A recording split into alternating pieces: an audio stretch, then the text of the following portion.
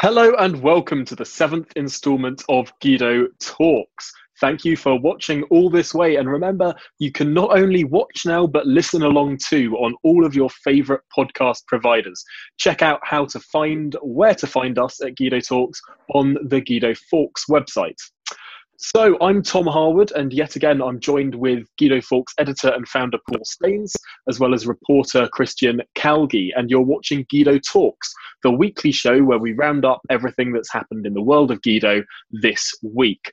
So let's kick off today with the protests that have been going on in London, sparked of course by the larger protest movement in America following the death of George Floyd at the hands of the police.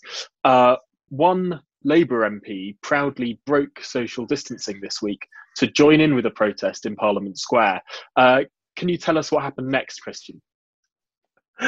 Yeah, it was certainly one of my favourite chaos-wreaking Corbynista MPs, Barry Gardiner, who attended this Black Lives Matter protest in the heart of Westminster at a time when obviously MPs were just returning. A lot of the sort of Labour MPs are complaining about health risks and, mingling with each other in such a close situation. And Barry Gardiner thinks, forget social distancing. I'm going to step outside the palace and I'm going to join in the heaving throng of Londoners who have come into Westminster to protest Black Lives Matter. And so that was one thing. And then a couple of days later, it was very subtly deleted a website blog post in which he condemns Dominic Cummings for breaking the lockdown. This blog post included the phrase, "I share the widespread anger at the attitude of one rule for us, another for the rest of you." And it was a deletion that we didn't let him get away with. No, it's remarkable, the sort of brazen attitude of just completely removing that from his website in its entirety. And of course, it doesn't seem like he's got away with it on the parliamentary side either.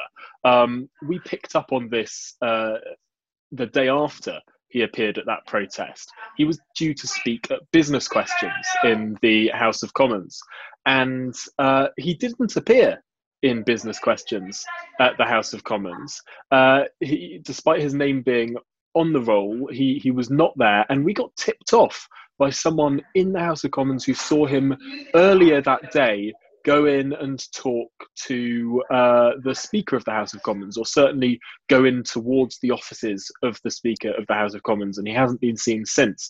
So it's not that hard to put two and two together and perhaps think that we might not be seeing Mr. Gardiner back on the parliamentary estate for another 13 days now. Exactly, and we were all worried about Alok Sharma being responsible for spreading coronavirus. He luckily turned out not to have the virus, but Barry may have messed things up for himself there. Someone else in the news who went to the Black Lives Matter event at Hyde Park with thousands of people was Piers Morgan's son, Stanley. Unfortunately, Piers had tweeted the day before that Barry Gardiner was reckless. And when we challenged him, he couldn't help himself, and he responded that he was proud of his son, and that his son had socially distanced himself at the event, or tried to socially distance himself. Apparently, he'd worn gloves and a mask at the event. There were thousands of people. If you've seen pictures of it, I don't think it's really possible to be socially distant in a crowded Hyde Park. I mean, it was like a rock concert, the amount of people there, especially with all the celebrities. Then Juliet Hartley-Brewer this morning, this is Friday, stuck her oar in and said, "How can you defend that, you hypocrite?" Words to that effect on Twitter. And Piers said, "It's just like going to a supermarket. They're socially distanced as well." Completely different. You go to a supermarket, there's a whole crowd control, you're 2 meters apart, everyone's got to queue up for hours. I mean, he's made an absolute tip. So not the first time that Piers Morgan has been a hypocrite made absolute tit of himself, though, is it? That's certainly true. And actually, one of the surprising voices of reason in all of this debate was David Lammy on Question Time on Thursday night, who said, hang on, if we're the politicians who've been standing there, or indeed the media commentators on the side of Piers Morgan, who've been saying that we have to stick by these social distancing rules, we can't then become hypocrites just because there's a cause that we happen to agree with. And I think that David Lammy made probably the most poignant point in that whole Question Time episode, which is not something a lot of us were expecting, but good on him for doing it. Yeah, the media are comparatively very quiet in their concern for the public health effect of these protests in comparison to Dominic Cummings' trip to Durham. You know, hundreds of people, thousands maybe in London, protesting. Of course, everyone has a right to, but I think there is concern. And I think outside of Westminster, there are families up and down the country who have gone for a very long time without seeing loved ones, without seeing friends, and who are looking at these protests, responding primarily to an event that has happened in Westminster in the midst of a public health crisis, and are asking, why isn't the same amount of time and pressure being put on the government and protesters to try and keep London and themselves safe as was put on Dominic Cummings? And it's interesting. A lot of London protesters are trying to put pressure on Dominic Cummings. He's had another mob outside his house protesting, for some reason, Black Lives Matters protest. I'm not sure what that has to do with Dominic Cummings. They're outside his house chanting "No justice, no peace," and I'm sure his wife and 4-year-old son are not getting any peace. I don't think it's really makes any sense. Is Islington going to become a permanent protest site against Dominic Cummings? I think people need to get a grip on that and realise that he's a human with a family, and keep their politics to protesting outside Downing Street in Whitehall. And you'd think that Emily swiftly Thornberry, becoming who's the MP for the area, would stop encouraging people coming and harassing not only Dominic Cummings, but his neighbours, probably her own voters. The idea that there isn't a single amount of condemnation for this continual racket outside in a residential street in Islington, I think is utterly bizarre.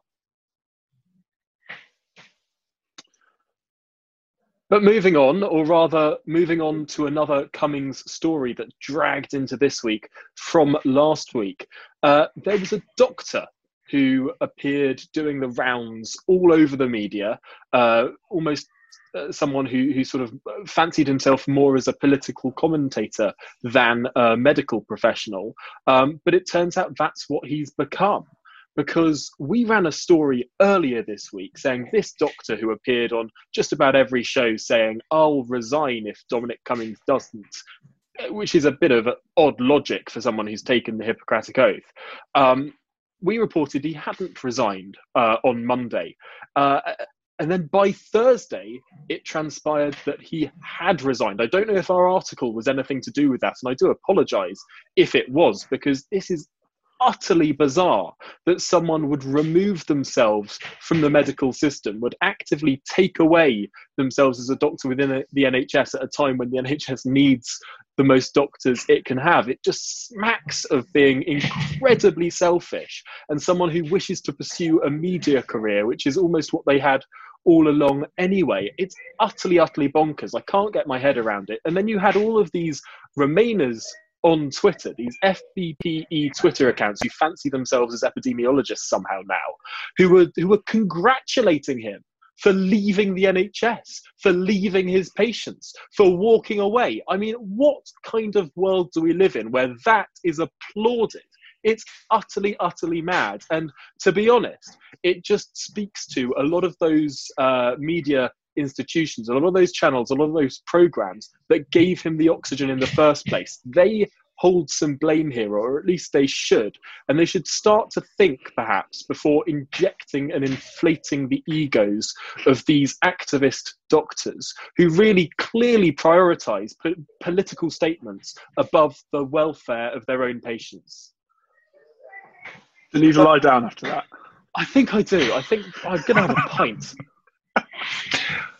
Actually, some of our readers sent in emails suggesting that, if he's a junior doctor, he'll regularly have his contract renewed, and he could just be taking advantage of a regular periodic review of a contract. And maybe he's going to pop up in another contract somewhere else. Who knows? I don't know. Well, I think it would be. There was another curious incident to keep our eye on that and not let it scuttle away. We will watch out for it. There was another curious incident involving the editor of the Times this week, John Ritherow, a well-known media figure, powerful media figure. He was pictured coming out of Rachel Johnston's house on Sunday morning, dressed in tennis gear, for a game of tennis. Rachel had her show on LBC on Friday. She'd stayed overnight on Saturday and had a tennis game with John Ritherow. In the Sunday Mirror, she was captioned as the Prime Minister's sister, and it's obviously newsworthy that she's sort of bending the rules, Cumming style, on lockdown. But nobody mentioned the name of John Ritherow, the editor of the Times. And on Monday, I kind of mentioned this, and we tweeted it out and thought, well, maybe it was late and people didn't spot it because the Sunday Mirror just said a man coming out of Rachel Johnston's house. No other newspaper has reported, as far as I know, that John Ritherow, the editor of the Times, was photographed coming out of Rachel Johnston's house. And when people say talk about journalists speaking truth to power, John Ritherow is one of the most powerful men in the media. Not a single paper. Actually, there was one brave journalist, a journalist on his own newspaper, who did a quick question and answer session and explained on the new rules. And he had as one of the points is that you can't go off and play tennis, and you can't go to somebody else's house. Camilla at Popbitch, she did bring up the subject in her email to 350,000 people. And to be fair, a lot of journalists have called me and laughed about it, but none of them have written it up in their brave, speaking truth to power style that they all aspire to. Ah, well. Oh, speaking of truth-seeking media, there was another egregious example of just a lack of due diligence, really, this week from Newsnight. And this is something that I think they should be really held accountable for, because it's travelled far and wide. I mean, I've heard stories of lots of MPs getting sent in pictures of this graph that they put up on the show that alleged that the UK had more coronavirus deaths than the EU27 put together. And at face value, that sounds really, really quite terrible, until you realise the way that that data is counted. There was a fantastic investigation with regard to Spain in the Financial Times that saw, before the beginning of the month, they were recording 3 figures of deaths every day. And then one day it swapped from being 3 figures to 1 death immediately. Just a complete drop with no sort of gradual decrease or whatever. Turns out that was the day that they changed their counting method. And if the UK was counting in the same way that Spain was counting deaths, we'd be recording deaths in the teens and the low 20s every day, rather than in the hundreds. And this is the kind of apples and oranges comparison that Newsnight tried to get away with. So we mocked up our own graph where we counted the English deaths in the way that the Financial Times said that they would be counted if we used the Spanish method. And looking by that method, the UK actually has fewer deaths than than the population percentage of the EU, if that makes sense. We would only have 20 deaths compared to their 300 and something. I mean, it's utterly ridiculous. There was no due diligence carried out on this comparison, and this incredibly viral image that I think they knew would go viral, and that's why they did it, rather than any truth seeking, rather than any sort of actually trying to get to the heart of things. They just want to get the pictures that will do well on social media, and that's a real shame. I think it buys into two phenomena within the media that we picked up on throughout this crisis. The first one is Newsnight specific, which is they have been going down this route of appealing to a core of left-wing fanatics on Twitter. They get their views, they get their social media engagement, but it's well devoid of the fact.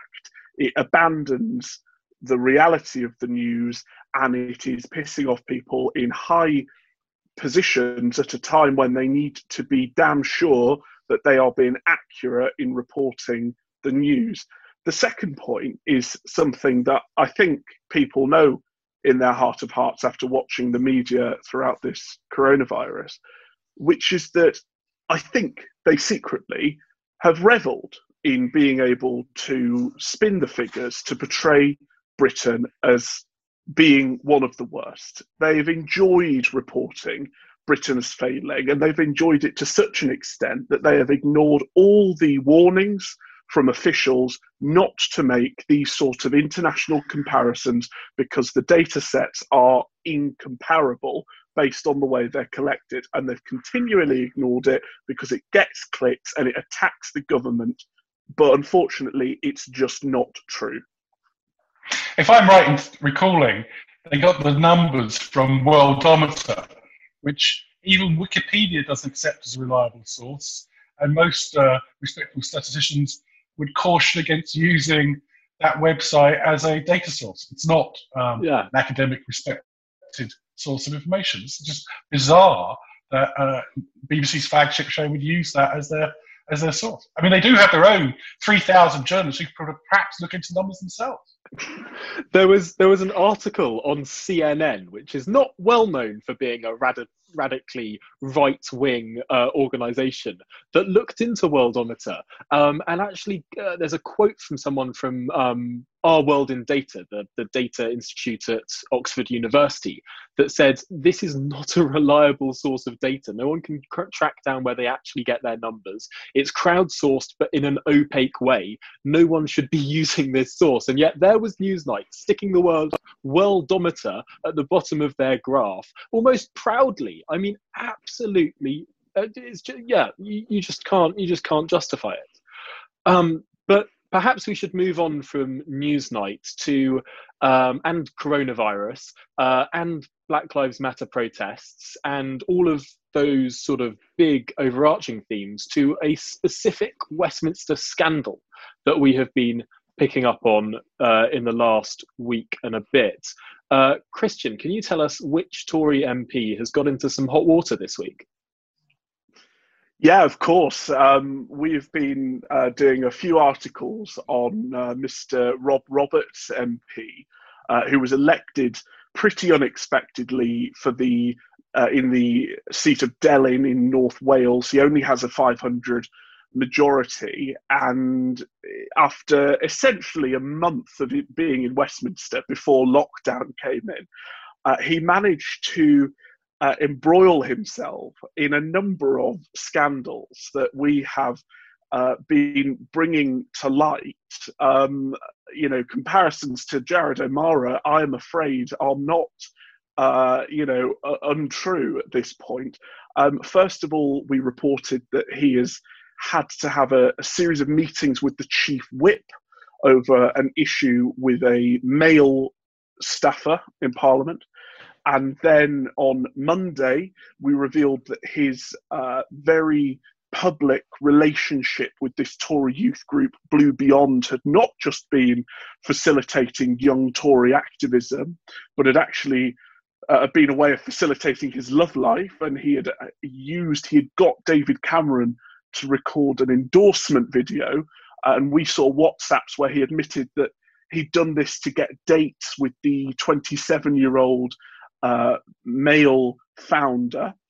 And then on Wednesday, in an effort to get a date with the 27-year-old in an effort, he is of course obeying lockdown. And then on Wednesday, further text came to light where, in spite of having celebrated Mr. Roberts as coming out as gay on the International Day Against Homophobia, he actually was texting a 21-year-old female researcher and saying, "I might be gay, but if you're ever free, you want to come over to mine for fun times." And she wasn't very pleased to receive these. The only other thing I've got to update at this point is that we found a Facebook comment from Rob replying to a message saying, "I can't wait till we see you in cabinet." And he replied, "You'll have a long wait. I'll settle for a week of not getting in trouble." That was 3 weeks ago, and I'm afraid he's going to have to be prepared to stay out of cabinet for quite some time yet. His poor wife. Well, that was not the sort of story we would like to round a podcast off on. So if we just have a look back to the start of this week and the sort of Benny Hill-like situation that MPs found themselves in, trying to go through what was termed by some Labour MPs as the Jacob Rees-Mogg conga. Now, I very much enjoyed watching around 400 MPs line up and try to do three things: walk to the dispatch box, say their name, and say which way they were voting. I would say that probably less than half of them actually managed to do it correctly. It's a remarkable way to view our politicians, walking from one side to the other, walking the wrong way, forgetting to say their name, saying the constituency rather than the way they were voting. It was an absolute shambles, but highly entertaining to watch. We put the whole 40-minute voting period up on the Guido Fawkes website. So if you have a spare 40 minutes this weekend, do give it a watch. It's hilarious. But of course, I'm reminded of what Richard Nixon said about Gerald Ford: can't walk and chew gum at the same time. And it still applies to a lot of politicians. I mean, I particularly enjoyed watching all these MPs for no reason touching the dispatch box as they were voting, completely undermining all social distancing. If one of them has corona, that's spreading right down the conga line. But it does carry an important point, and I think that despite all of the teething problems it had and the improvements that could be made to the system, I think they're now talking about perhaps using the actual voting lobbies rather than the chamber, which would be less entertaining for us because we wouldn't be able to watch it, but would perhaps run more smoothly. If they can, you two old fogies and Jacob Rees-Mogg are the reason this nonsense is happening. I enjoyed as much as anyone watching them queue up like I queue a flatback queues to vote. But it is a complete waste of time. Look, if I could have an app that my bank could accept and let me transfer thousands of pounds securely, surely it is not beyond the wit. Well, it's a government IT project, I know, they're not the most successful. I'm sure a private sector company could provide an app where MPs could vote securely. And if they would be given permission to vote from home, that's fine. You could even geolocate it so that you lot will be happy that they've actually come to Parliament to vote. So the technology to solve this problem is way overdue. That makes why not so let many them vote like that? That makes so many more problems for them than it solves. I mean, we saw what happened when there was remote voting, whereby the Chancellor and his PPS both ended up rebelling accidentally against the government on the agriculture bill. We saw that MPs who viciously oppose the new migration control legislation not being able to get on to vote to oppose it. We saw both sides really affected and damaged by this electronic voting system. Voting was chaotic all over the place. It wasn't so visibly chaotic. And I think there's a second point here, which is very, very important. 40 minutes to make legislation, that act of actually doing it is not a big price to pay. The act of making legislation is a heavy, weighty thing, and it should be considered, and it should never be the tap of the screen or the touch of a button. That's how they do it in the European Union, where new regulations and laws come by the dozen, and they sort of sit there almost automaton-like, just pressing buttons all day long. That's not how legislation should be made. That way lies tyranny, almost. That way lies... I think the idea that they're not automatons just marching like cannon fodder into the voting lobbies, how is that different from putting their fingerprint on the fingerprint detector on the back of their phone to vote? It's just a waste of everyone's time. Alex, clearly... some of them who have a family life, remember that? I mean, they are in the days when we had it's amateur unlike politicians. You to stand up for the rights of MPs. That's an about turn. This is. It's just. I mean, if I had my way, we would move them all over to the old Olympic Village, where they had that set-piece media centre, hundreds and hundreds of offices for the media with broadband and high-tech facilities. Also, it would be a lot cheaper to put them out there in East London. It would help the redevelopment.